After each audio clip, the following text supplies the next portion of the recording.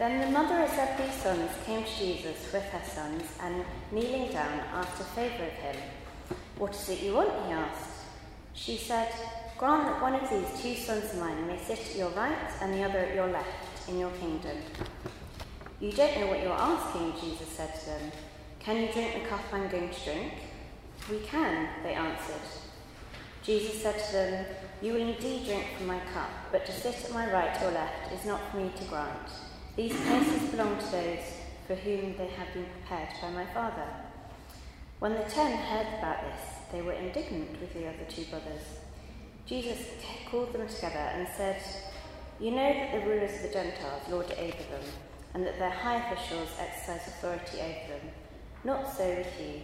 Instead, whoever wants to become great among you must be your servant, and whoever wants to be first must be your slave, just as the Son of Man did not come to be served, but to serve, and to give his life as ransom for many."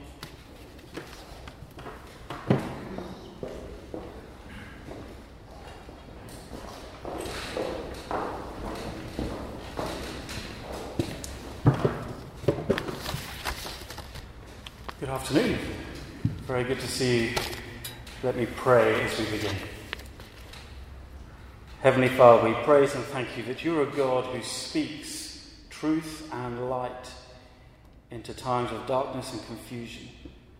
We thank you that you speak love and hope at times when there is despair.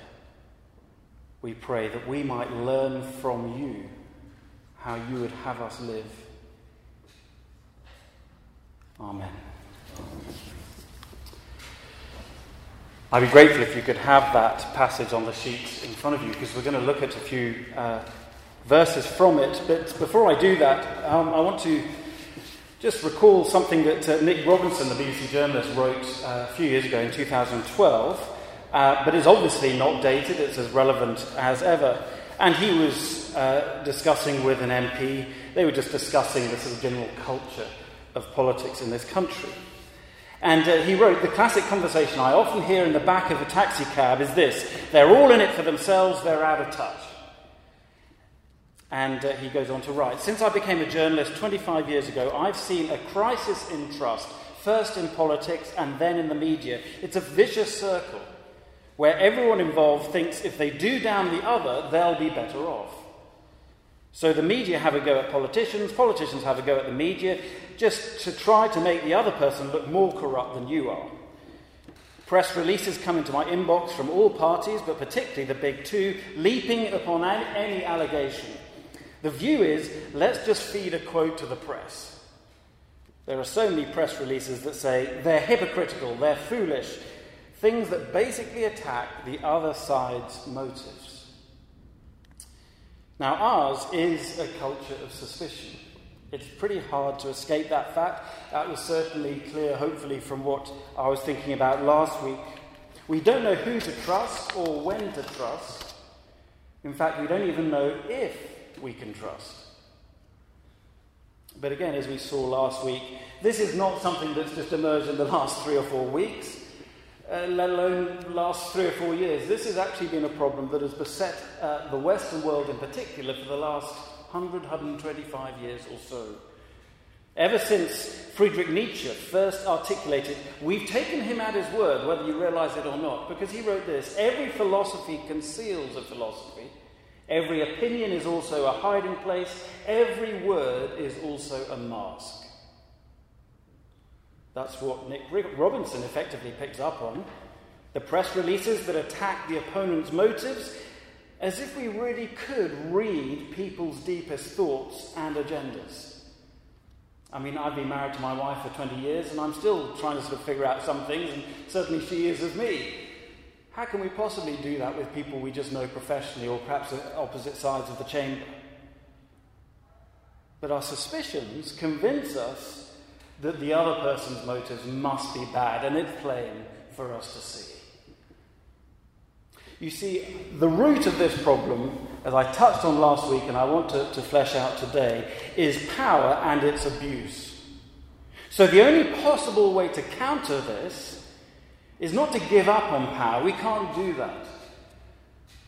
but to reevaluate power, its potential, its dangers, its realities, its potential for good and ill. And that's actually precisely what Jesus does in this passage. In the reading we've had both weeks, it wasn't a mistake. There was good reason for doing it both weeks. And you see, what we see at the start is that it is clearly not a new problem. The mother of Zebedee's sons wants the top spots for her boys in Jesus' cabinet. She has no idea what she's asking for, as Jesus says in verse 22, "Can you drink the cup I'm going to drink?" It's very strange language, but it has sort of biblical resonance. But the guys don't realise it, and mother and sons answer in unison, "Yes, we can." We have no doubt as to why she asks for it. The prestige and proximity to power with all the opportunities that brings in God's kingdom, no less. But Jesus has a shock for them. And for his other disciples who are furious that she had the idea first. That's why they're angry. And it all comes down to what power done right, or rather, power done God's way, actually means. Now, please indulge a small thought experiment, if you will. I suppose you could call it the Bruce Almighty scenario. So imagine that you have at your disposal the omnipotence of God. And once you figure out how to square circles and how to make rocks that are too heavy to lift, other brain teasers that people love to play around with, then you suddenly start to try out your new powers, see what you can actually do. I guess it's like suddenly becoming Prime Minister, and you suddenly realise, whoa, now what can I do? Well, what would you do? I'm sure you would have very good intentions, I have no doubt. I know there are many people with very good intentions in this building, good and positive motives. Now, of course, in your new divine capacity, I think a little cosmic pampering is justifiable. After all, it's a pretty stressful job running the universe. So, so many plates spinning, so many prayers to answer, so many crises to attend to, just a little sort of few creature comforts. But think of what you would expect from those that you rule over. What is due to you as God by right? Worship? Obedience? Certainly. Subservience? At least. After all, you're not ruling the cosmos for your own benefit. You have good intentions. You're doing it for all its inhabitants. Because yours is most certainly a benign dictatorship. Credit where credit's due, surely.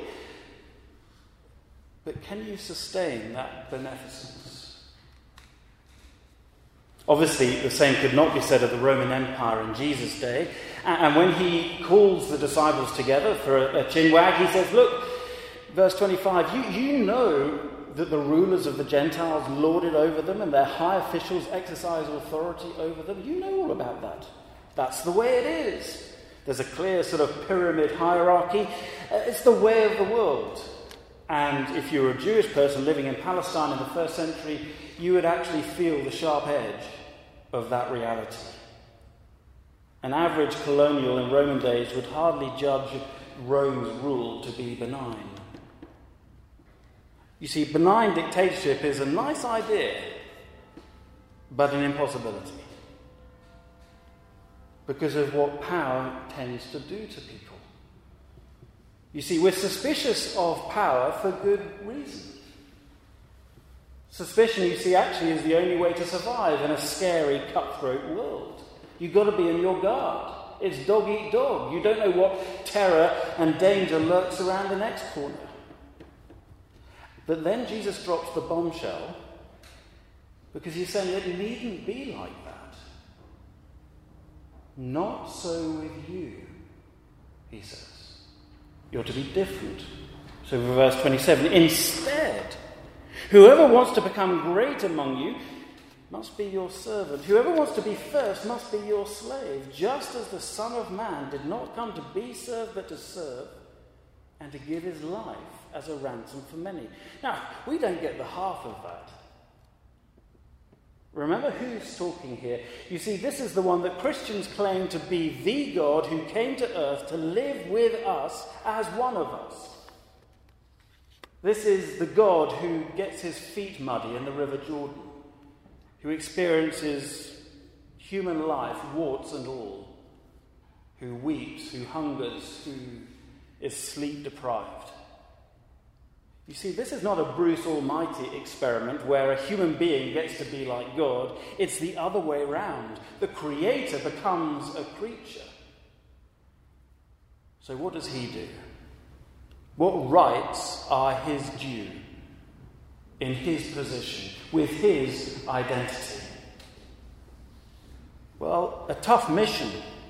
Certainly deserves a few soft furnishings to cushion the blows. Surely, a palace berth at least, to aristocrats with means, a contact book to dream of, and influence to die for. If I was God coming to earth, that's what I'd do, wouldn't you? It's not what Jesus did. He wasn't born into a palace nursery, but a farmyard food trough. Without aristocratic connections, unless you go far enough back in time. In fact, with dubious legitimacy. No doubt rumours the whole of his life. We don't really know who his dad was. Without financial backing, without a military, political or academic power base to speak of, nothing. Just himself. The man, his message, his mission, just him, that's all. But it's all completely upside down. You would never start a political campaign in the way that he did. And yet he still draws a crowd, thousands in his lifetime, billions since. But what does he do with his power?